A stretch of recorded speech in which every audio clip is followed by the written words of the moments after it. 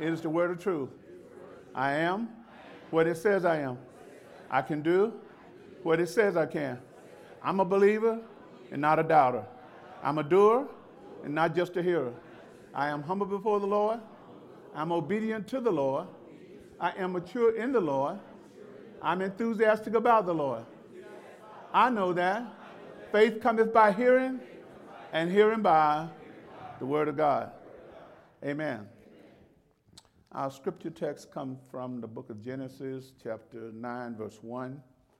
And the Bible says, so God blessed Noah and his sons, somebody saying his sons, and said to them, be fruitful and multiply and fill the earth. You may be seated. Before we get started, I just want to say that I mentioned last week that I study from a lot of different versions of the Bible as well as commentaries. But for this particular series, I chose to do most of my referencing in addition to word studies out of the original African Heritage Study Bible. Even though it has that title, the version of the Bible most of the time is written in the King James Version. So most commentaries, whether it's this commentator on the Bible or others, they all would normally trace their studies back through the King James Version of the Bible. Amen? And so I just want to make that clear. But before we do that, I said something last week. And as I was preaching, someone must have kind of took some notes. And Brother Wayne sent me this clip. My daughter sent me a little definition of how the name Nimrod is translated in different cultures. And you know, we said last week he was a great warrior and thinker and all that. And she sent me a definition that described him entirely different from what the Bible said. And so Wayne took it upon himself, and this didn't come from me. He ran across this clip, and I said maybe it's worthy of sharing with you. So this mindset is old mindset. I don't know how old this clip is, but believe me, there's still a root of this mindset that still exists today. And I think the Word of God is what people need to understand to root out mindsets that come from a misinterpretation of this same word. So can you play that clip for me, Marcus, and then I'll get right on into today's lesson.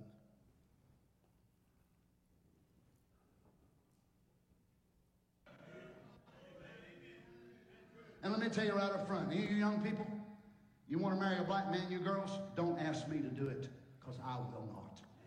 I refuse. I cannot do it with a conscience toward God and look these quotes in the face. You white brothers, you find a black sister, you want to marry an African or whatever more, don't ask Brother Donnie. I'll quit church, suit yourself. I'd rather you quit than me get in trouble with God. Well, glory. Now, you wouldn't think that you would hear that coming from a pulpit that read the same Bible that I'm about to read to you today. But the people go to church and don't read the Bible for themselves. They will embrace ignorance and then blame it on God's word. Amen? Well, based upon our scripture, we've decided to call this sermon, We Are in the Blessing. We are in the blessing. And this is going to be our second sermon in this series that is connecting to African American or Black History Month. And we recognize that here in America that we acknowledge the accomplishments and contributions African Americans have made to this great nation.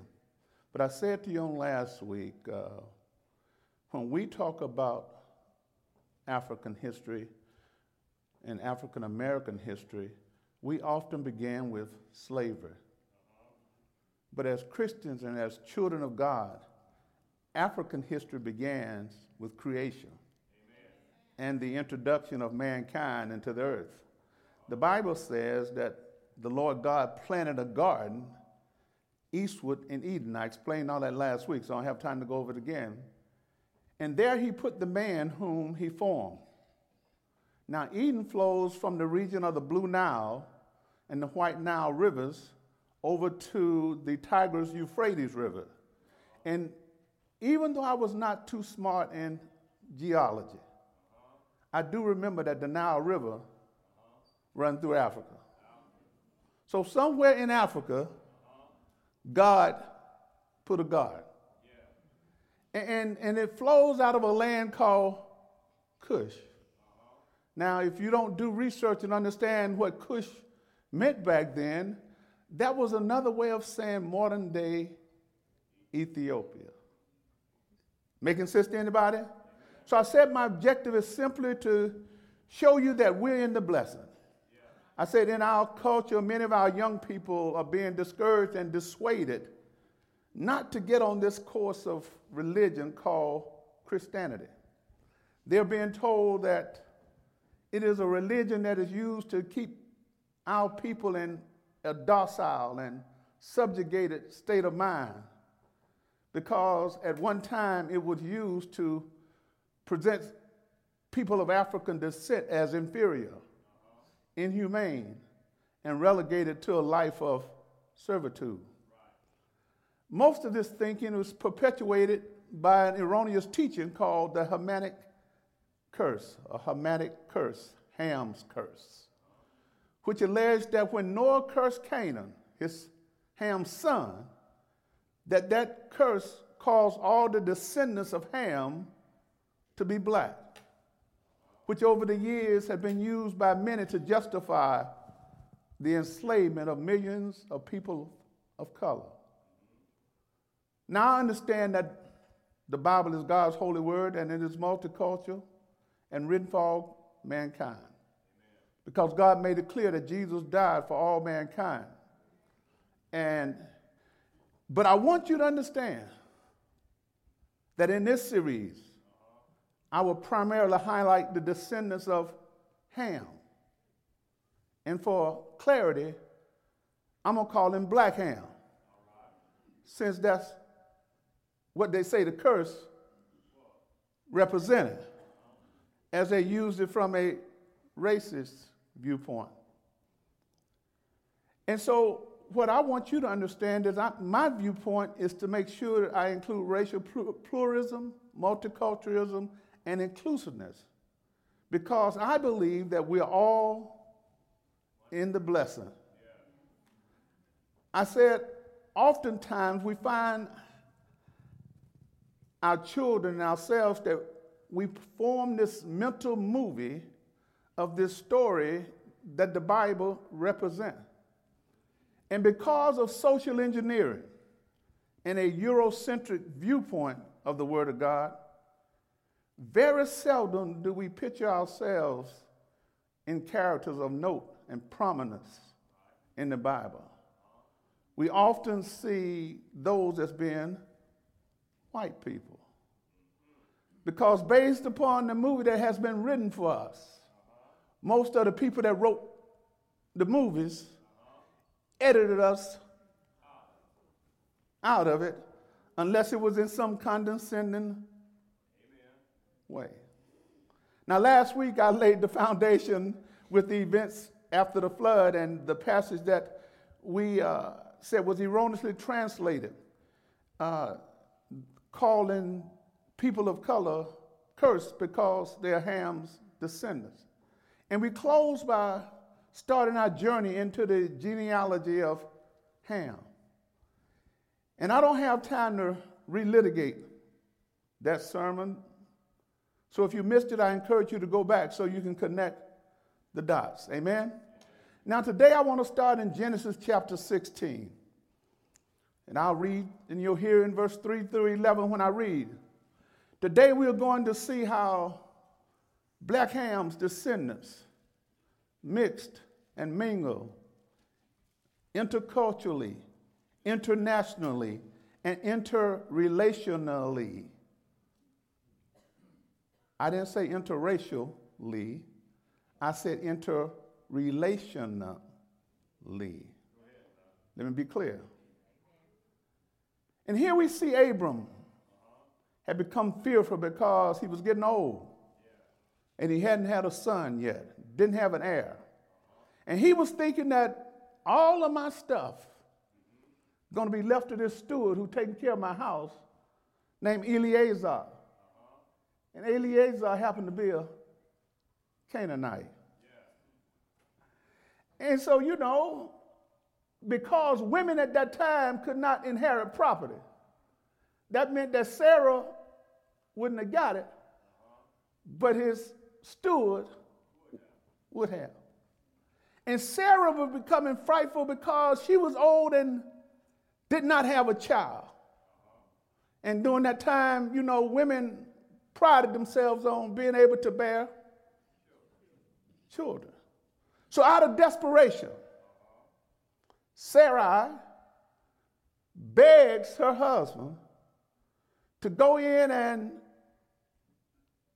intermingle, interrelate with her handmaid. And that handmaid just happened to be an Egyptian. One of Black Ham's children. And we learned last week that Abraham comes from Shem's lineage. And Ham's lineage is through, and what I'm saying, Egyptian lineage is through Ham. And so therefore last week we learned that when you see the word Mizraim in the Bible, it is normally translated now to be Egypt. And what we're going to see is that because of this decision, Abraham and his wife going to merge two lineages together. Y'all follow me so far? And later on, God's going to change Abram's name to Abraham.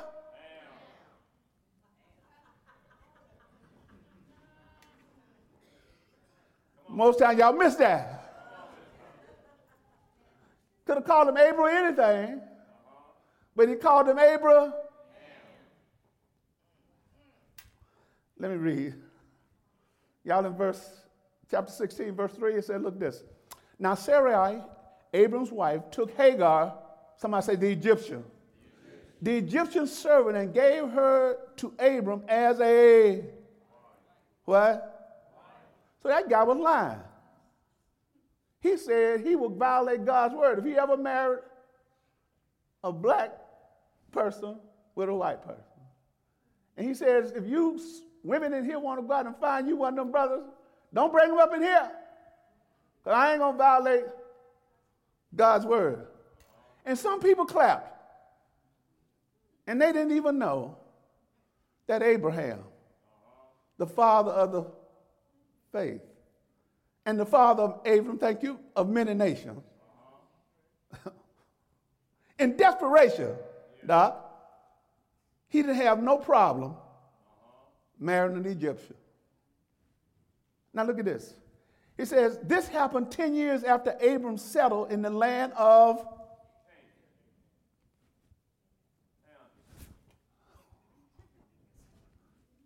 Canaan.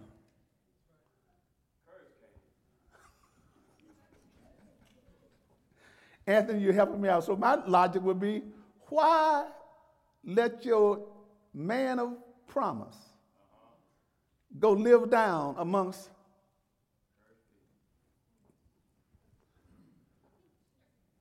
Verse 4 says, so Abram had sexual relationship with Hagar, and she became pregnant. So now we're going to have children from two different lineages, nationalities, cultures of people. But when Hagar knew that she was pregnant, sisters, maybe get some of this from Hagar, you know. Let me just be a humorist right here, because it says, when she knew that she was pregnant, she began to treat her mistress Sarah with contempt. In other words, disrespect, disdain, and scornful. She forgot her place. Even though Sarah shouldn't have done what she did, she was trying to get her to produce an offspring for her so that they would have a lineage left in the earth. God had promised them he was going to give them a son, but they got ahead of and when they got ahead of the promise, they introduced Ham's children into the equation. And now when she got all sassy, verse 5 says, then Sarai said to Abraham, this is all, somebody say all your fault. Now you told me. Abraham just like Adam. He listened to, and it's still his. Now he take part of the blame because he could have said, no, I ain't doing that. God done promised us. But ladies, I'm telling you, you got influence. You fighting for power when you need to be using the influence that God has given you over your husband. You don't need to shift the power structure. You just need to know how to use your. These are men of God who knew what God had said, and they still listened to their wives. Let me read on. He said, I put my servant into your arms, but now that she's pregnant, she treats me with contempt. The Lord will show you who's wrong, you or me. Abram replied, look, she is your servant, so deal with her as you see. We're going to see some irresponsible power here, because when people get in power, sometimes they can get crazy. He said, now look, then Sarah treated Hagar so harshly, cruel, in an unpleasant and rough manner, that Hagar finally ran away. So I can imagine why slaves ran away. If master was treating them harshly and cruel. But here, we can see that in the midst of her running, God felt like she needed to stay in place. So what we're going to hear is that as she has this encounter, God directs humility. Now look at verse 7. It says, and the angel of who? Now why in the world would a holy God send an angel after a cursed person? The angel of the Lord found Hagar beside a spring of water in the wilderness along the road of Shur. And the angel said to her, Hagar, Sarah's servant, where have you come from and where are you going? Called her by, some say God knows your. She said, I'm running away from my mistress, Sarai. She replied. The angel of the Lord said to her, return. Now I know she probably didn't want to hear that message. Just like sometimes we come to church and we don't want to hear the message that the Lord has. So the angel says to her, in other words, he said, hey, repent. Go back to where you came from and submit yourself to her. Now that don't make sense to the natural mind. You want me to go back to where someone is treating me in a cruel fashion? But when you walk by faith, you got to trust what the angel. Now look what he says in this promised blessing. Then the angel added, I will give you more descendants than you can count. And the angel also said, you are now pregnant and will give birth to a son, and you are to name him Ishmael, which means God hears. For the Lord has heard your cry of distress. Now, get this. Did y'all see who named this boy? Y'all missed that, didn't you? You know, you would have thought he would have let the mama name the baby. But for some reason, the Lord gave this boy his name. So what I'm trying to get you to see, God is not a respecter of. If this was a cursed person, I'm sure Holy God would have had a problem coming in because he could have just let her die. But not only did he save her, send her back to where she came from, but he spoke a blessing at the same time.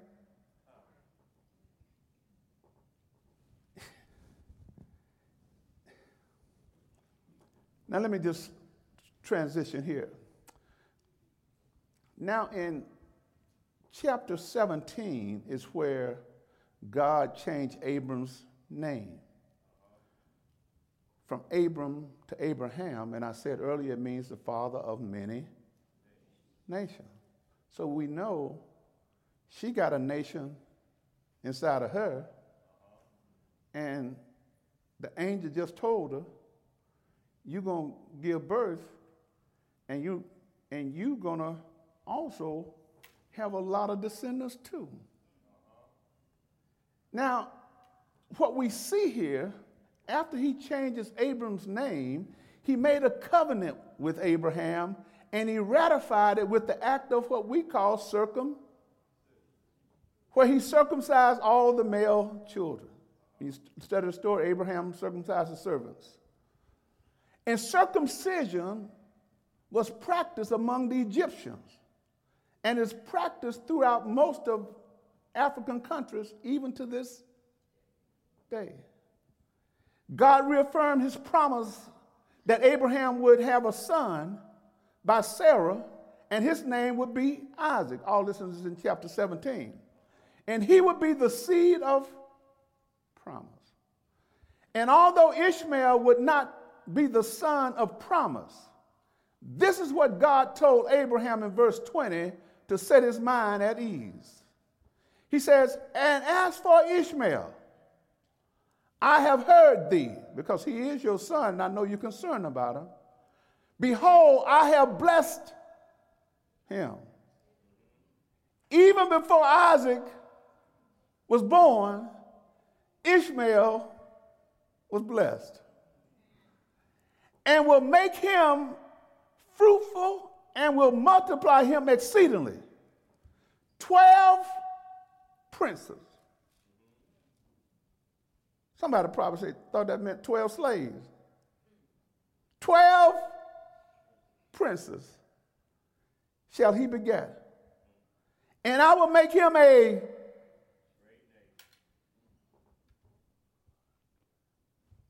great nation. Not an inferior nation, but a.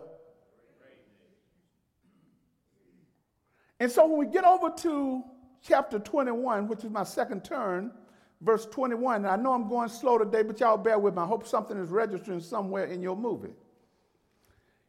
Now in chapter 21, we find the birth and the early growth of Isaac, the son of promise. And I want to make sure I keep saying that.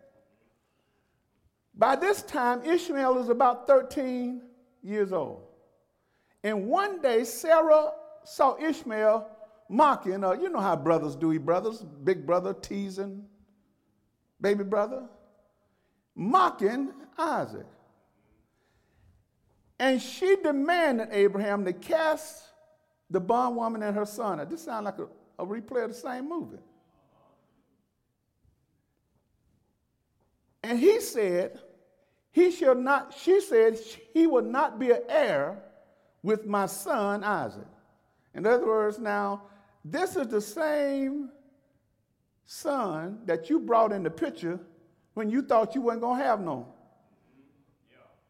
You had positioned yourself to accept this boy as your heir. But now that you got Isaac, we could just kick little Ishmael to the curb. Now, she didn't have no problem doing that because she got what she wanted. But Abraham knew that boy was still his. So it hurt Abraham. It became grievous to him. So God had to speak to him and tell him to do what Sarah had required, because he made it clear that Isaac is the seed of promise. Then God reaffirmed what he had said to him in Genesis 17:20, that he would also make Ishmael a great nation, and because he is your seed. In other words, I'm going to bless Ishmael just because he connected to you. So I dropped by to tell you, we in the... So early in the morning, Brother Rob, Abraham did what Sarah wanted because God told him to go ahead and do it. He took some bread and some water and sent Hagar and Ishmael on their way. You know, with that move, ladies, Hagar became a single mom. Deadbeat Abe. Just gave her some bread and water, and she ended up wandering out in the... You know, some things can happen to you for the good, even in the wilderness. And when her supply ran out, and she thought that they were going to die. See, she hadn't heard the promise.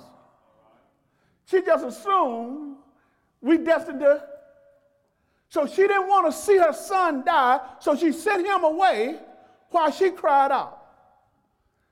But I want you to see how this story play out, because that would have been a good time for God to just let black ham folk just die in the wilderness. But God had made her. If this boy dies, them 12 don't come about. See, y'all don't even have to be smart to figure out this girl ain't gonna die. Amen. So if you thought that the movie was gonna be edited and gonna cut out and she's just gonna die right there, no. God said, we got to put this back in your story. Because a lot of times we may skip over this when you look at it from someone else. Oh, Lord, I hope I ain't hurt nobody feeling today, but I'm just trying to read and make some sense. Am I doing all right so far? Y'all help me out if I get in trouble. Look at this. Verse 21, chapter 21, verse 17 says, but God heard the boy crying. Y'all hear that? He heard even though the child was a child, because of what was on his life, the blessing, God heard. And he was going to let him know, hey, look here, it ain't time for you to die. This is not your destiny. You're not going to die out here in this wilderness, so I'm listening to your cry. And look at this. And the angel of God called on Hagar from heaven. Hagar, what's wrong? Then he says, don't be afraid. God has heard the boy crying as he lies there. He was separated from her. Go to him and comfort him, and I will make a great nation from his descendants. Giving her some confidence now. And look at this. Then God opened Hagar's eyes, and she probably saw what was already there. But sometimes when you're in misery and you think you're going to die, you don't see clearly. You can miss some things that's around you, but because you're in that state of mind that you can't see a blessing because of your misery. Then God opened Hagar's eyes, and she saw a well full of water. And she quickly ran and filled her water container. Abe didn't give her a whole lot of supplies. And gave the boy a drink. And look what God said. And God was with the boy as he grew in the wilderness. Even in the wilderness, God allowed this boy to flourish. And he became a A skillful archer. In other words, he had some abilities and the ability to do some things well, Major. And what I drop by to tell our young people today is that guess what? You can do more than play basketball. You can do more than play football. And you can do more than run track. Yes, those are great skills to have, but I want you to know God has skilled you on the inside with something that would allow you to achieve even at a higher level, because everybody ain't going to be a LeBron. But everybody can be skilled in some aspect of math or learning so that they can learn how to think like God wants them to.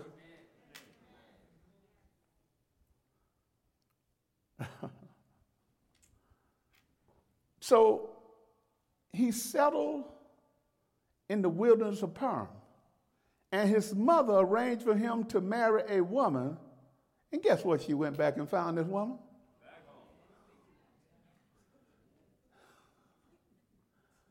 Back to Egypt. Not to her race, but to her nation. And so now we're going to mix some nations together. Abraham, son, is now finna go to. So if we didn't pick it up yet, Major, this is the product of a mixed relation.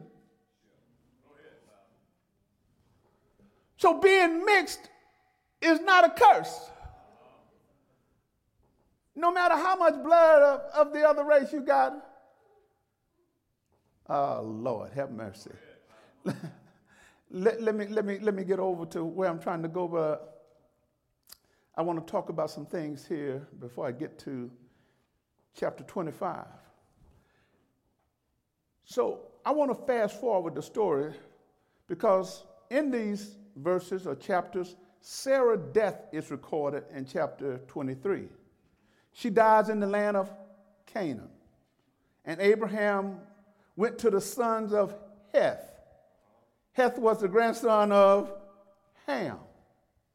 So when Abraham was in need of a place to bury his wife, he went to these strangers and said, I am a stranger in your land. Will you give me a possession of land so that I can bury my wife? And guess what they did, Brother Moses? They didn't hold Abraham's culture against him. They gave him the best land they had to bury Sarah. And then they even later sold him a lot more land at a discounted price for himself. And the Bible says that Abraham bowed down to the people of the land, not to worship them, but to just show them his gratitude and respect. People ought to be able to respect you regardless of what the hue of your skin is. You don't need to be a PhD to get respect. You ought to be respected just because you're a human.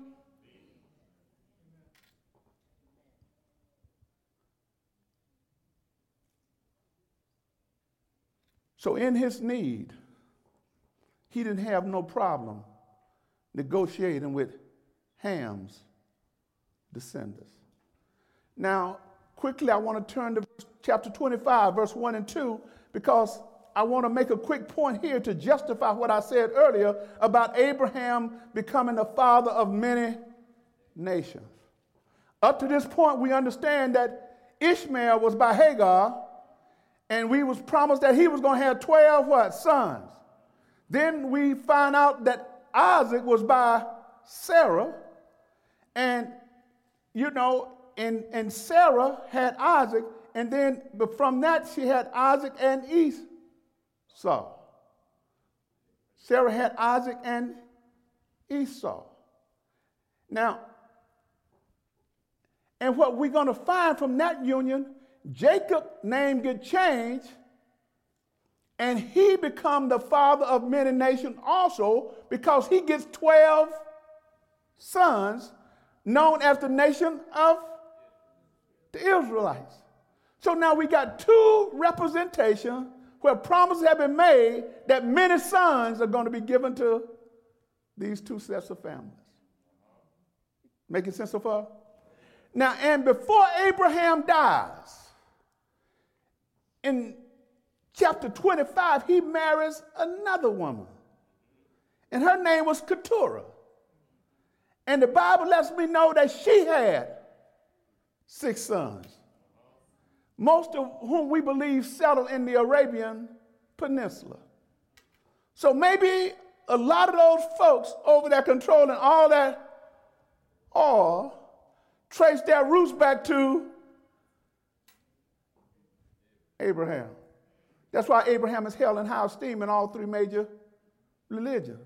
We just don't understand them when the people of Islam call him, because they don't call him Abraham, they call him Ibrahim. But they're talking about the same.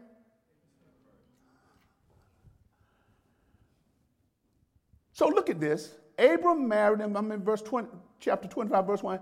Abram married another wife whose name was Keturah, and she gave birth to Zimram, Joksham, Midian, those are key names that you want to see Midian again, but not in this series, Ishbak and Shua. And so now, before I go on, it's important for you to understand that as time go on, Sarah dies. But before she dies, and these boys are born, so that they would not conflict with Isaac, Abraham gave them gifts and he sent them away. And also this chapter records that Abraham died at the age of 175 years old. Now these third set of boys are gone, but when Abraham died, verse 9 in chapter 25 lets me know, and his sons, Isaac and guess who? Buried him in the cave that Sarah was buried in the field that they got from Black Ham's descendants. So we saw that Abraham intermingled and interrelated with Ham's descendants, and he was living out his faith in God while he was doing it.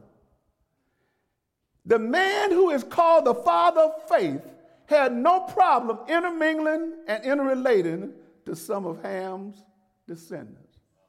Well, knowing that, that's why I take issue with what that preacher said. Because obviously he didn't interpret this writing the same way that I see it. And when we understand this, we can see how certain things are perpetuated purely out of ignorance. People don't know. So let me close this week, and I got a little bit, but I'm going to close with another story that reveals how Ham's descendants intermingled and interrelated with Abraham's descendants.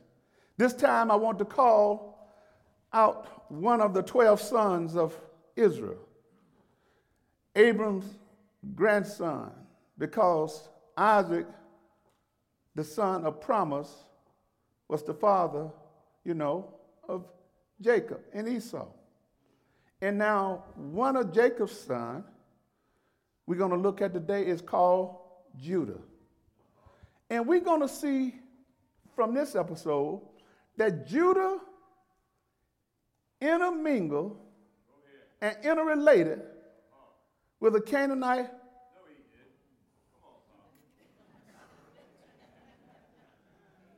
The line of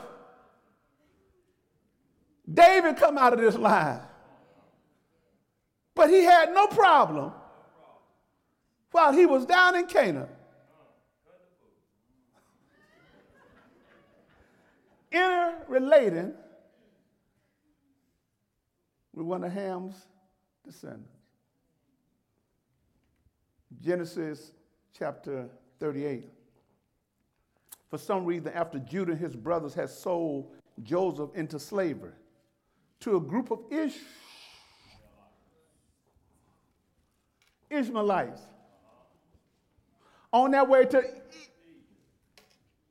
Egypt, they were traders, and some of the property that they traded in was human. And so his own brothers sold him to them, and that's how Joseph ended up in Egypt in slavery. And so after that, for some reason, Judah left his brothers and he went down to a friend's house in Canaan named Hiram. And while he was there, he married this Canaanite woman, connecting Ham's and Abraham's descendants through Jacob. Look at this. Y'all in verse 1. It says, about this time, Judah left home. You know, parents, sometimes we're happy to see our children leave home, but we can't always control what they do when they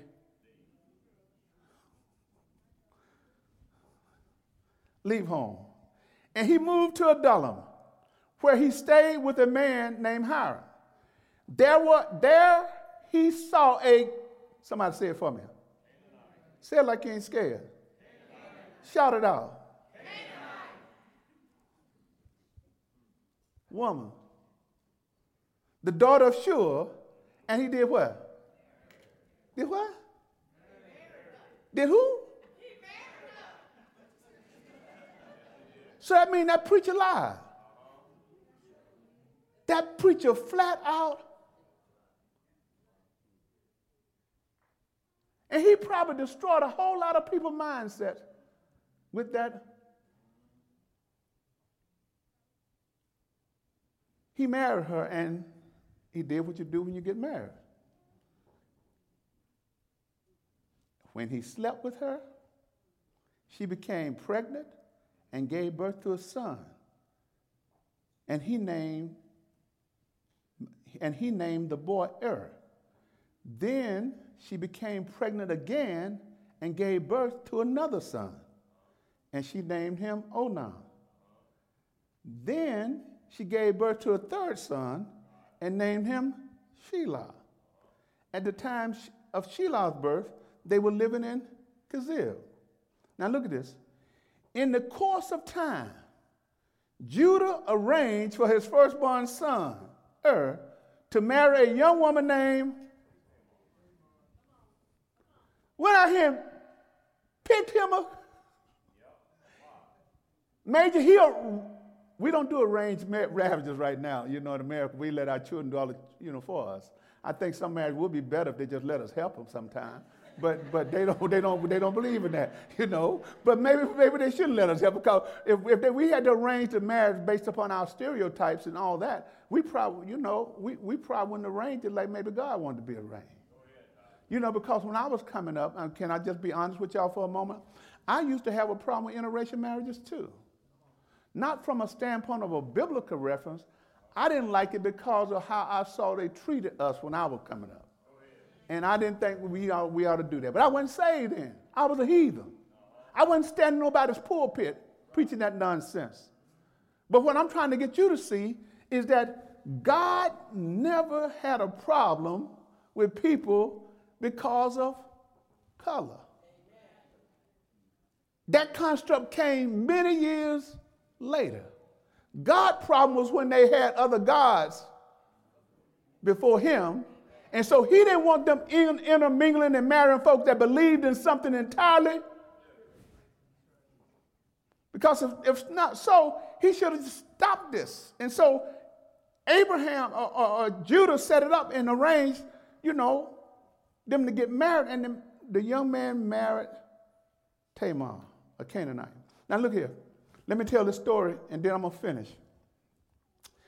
If you read on in Genesis 38, Judah's firstborn son was wicked in the sight of the Lord. And the Bible says the Lord slew him, killed him. I don't know what the brother had going wrong with him in his relationship with God. He was just wicked. The Bible says, and the Lord slew him. Now Judah said to his second son, because it was the custom, since your brother is dead, but he still got a wife, you need to go in and marry your brother's wife so that your brother can have a seed left in the earth, though that he's dead. In other words, you go and have a baby with your brother's wife, and then that child will be your brother's heir.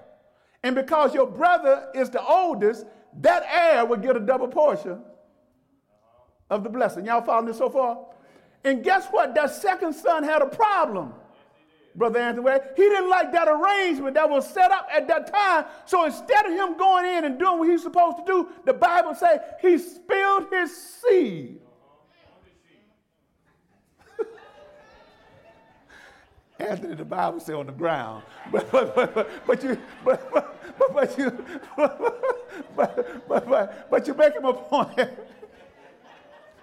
They didn't go where they were supposed to.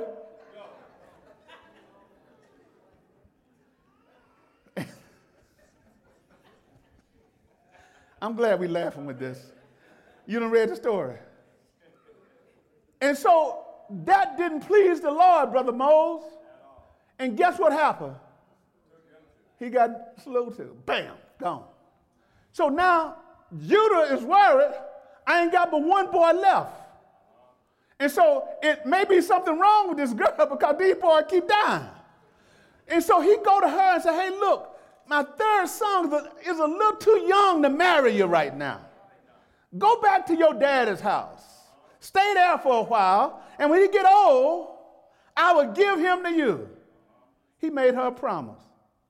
Now, in the process of time, Judah's wife dies. And when he and his friends, were going somewhere to shear sheep, we found out that Judah failed to keep his promise. So this girl been sitting at home all these years, put her life on hold based on her. And out of desperation, Tamar the Canaanite took this situation in her own hands, found him on a road, and she went out and pretended to be a harlot. Y'all do the math on that harlot thing, Rahab was a harlot, but Tamar pretended to be a harlot. And you know the story that he went into her. Should have kept going to shear the sheep. But he decided he'll stop off on the side of the road to go check into Motel 8. And while there, she got pregnant. And she ended up with twins in her womb. The sons of Judah. Twin named Perez and Zerah. And Tamar's, Black Ham's descendant, preserved the line of Judah through her son Perez. And God did not let us forget her, nor her name. Because her name is recorded in the genealogy of Jesus Christ. Let me close this argument by just reading this, and I'm almost done. It's because the Holy Spirit made sure that Matthew did not forget this. In the book of Genesis chapter 1, the Bible said the book of the genealogy of Jesus Christ. Somebody say Jesus Christ. The son of David, the son of Abraham. Abraham begot who? Isaac begot Jacob. Jacob begot Judah and his brothers. So that means that he had 12 of them, but the one I want to focus on, Judah, because the kingdom comes through. And if Judah don't have some children, that would have changed the whole lineage of God's plan. And God saw fit to have a Canaanite woman in place to carry on the lineage of. Y'all don't believe me. Y'all don't believe me, but look at it. Judah begot Perez and Zerah by who? Somebody shout Tamar. Now look here, you got to look a little deeper and do more than just read the pages. But in the first two verses, not one woman name is mentioned. Very seldom is a woman name mentioned in the lineage of the Jews. But the Holy Spirit didn't want you to forget, didn't want you to overlook, and let somebody else write your movie and put somebody in that role that don't look like you. And the Bible says that Tamar name made this list, and she begot Perez, and Perez begot Herzon. That ain't important, and we go on the list. the thing that's important is that when you read that genealogy, the only women named that are mentioned are women that trace their roots back to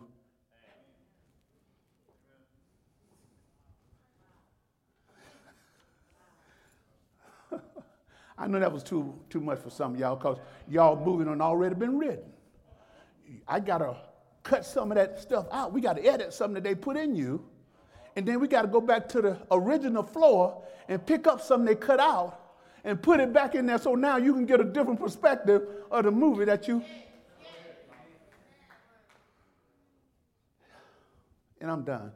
I had a hard time putting this one in here, but this is Larry Bolden. This is not God. Amen. Like Paul said, I Paul write this, not the Lord. I, Larry Bolden, thought of this, not the Lord. But I want you to know how Larry Bolden was thinking based upon when he was born and what he was born into. And based upon what I know, Brother Mose, about this one drop theory, this one drop thing, to say if one drop of your blood can be traced back to an African American, a black person, then that's how you're going to be classified.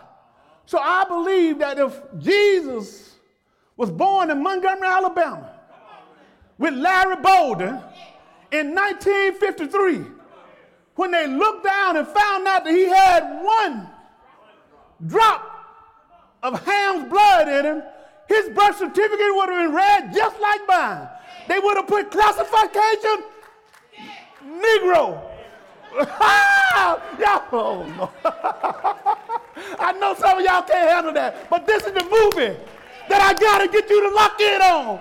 It meant something back then. I'm not saying it from a racist standpoint, but I'm standing from a point to let you know that you are included. What people meant as a curse by saying it to people who were mixed, if you just got one drop of black blood in you, you got to be a Negro. Later on, a Negro, but a Negro. And they scared some folk, and they start reclassifying. Scared little Tiger. Tiger did no longer...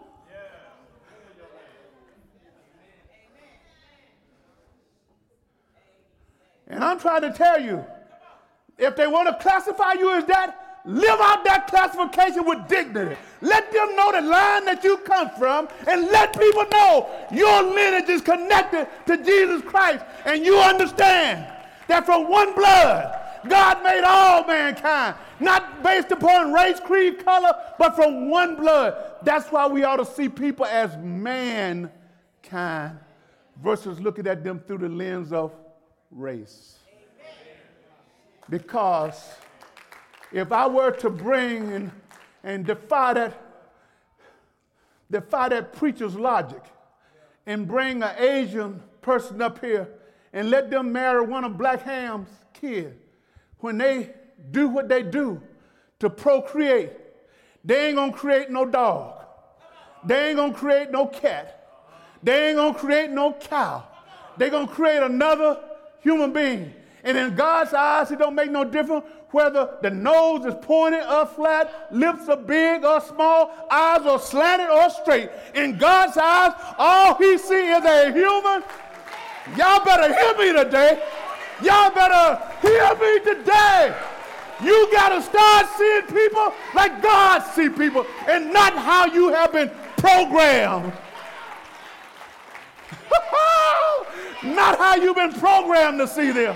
See them as human beings regardless of their race, creed, color, or national origin or previous condition of... Amen. Amen. I'm done. Give the Lord some praise. Hallelujah.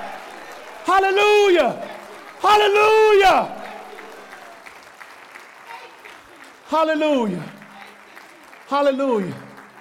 Your great-grandchildren, your grandchildren need to know they are in the blessing. Not just an afterthought, but they were factored in from the beginning. And we allowed other people to rewrite the script to write us out of it. And I just want you to just rewrite it in your mind and put your children where they belong. They come from royalty. They come from skilled people. They come from architects and builders and people who used to rule things, princes. So they're not dumb. They're not illiterate. Medicine probably originated over there in Africa. Them Egyptians were smart people. Doc, I'm pretty sure you could help me with that. I know we got a lot of things from them Africans. So I think some forms of mathematics started over in, and someone got the audacity to tell you you don't have the capacity to think critically or learn. That's a lie that we have believed, and that misrepresentation have hindered so many of our ancestors.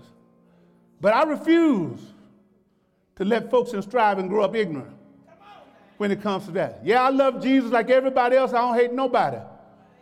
But I got to talk about this lie that's causing our people to walk away from Jesus. I'm done. Every head bowed and every eye closed.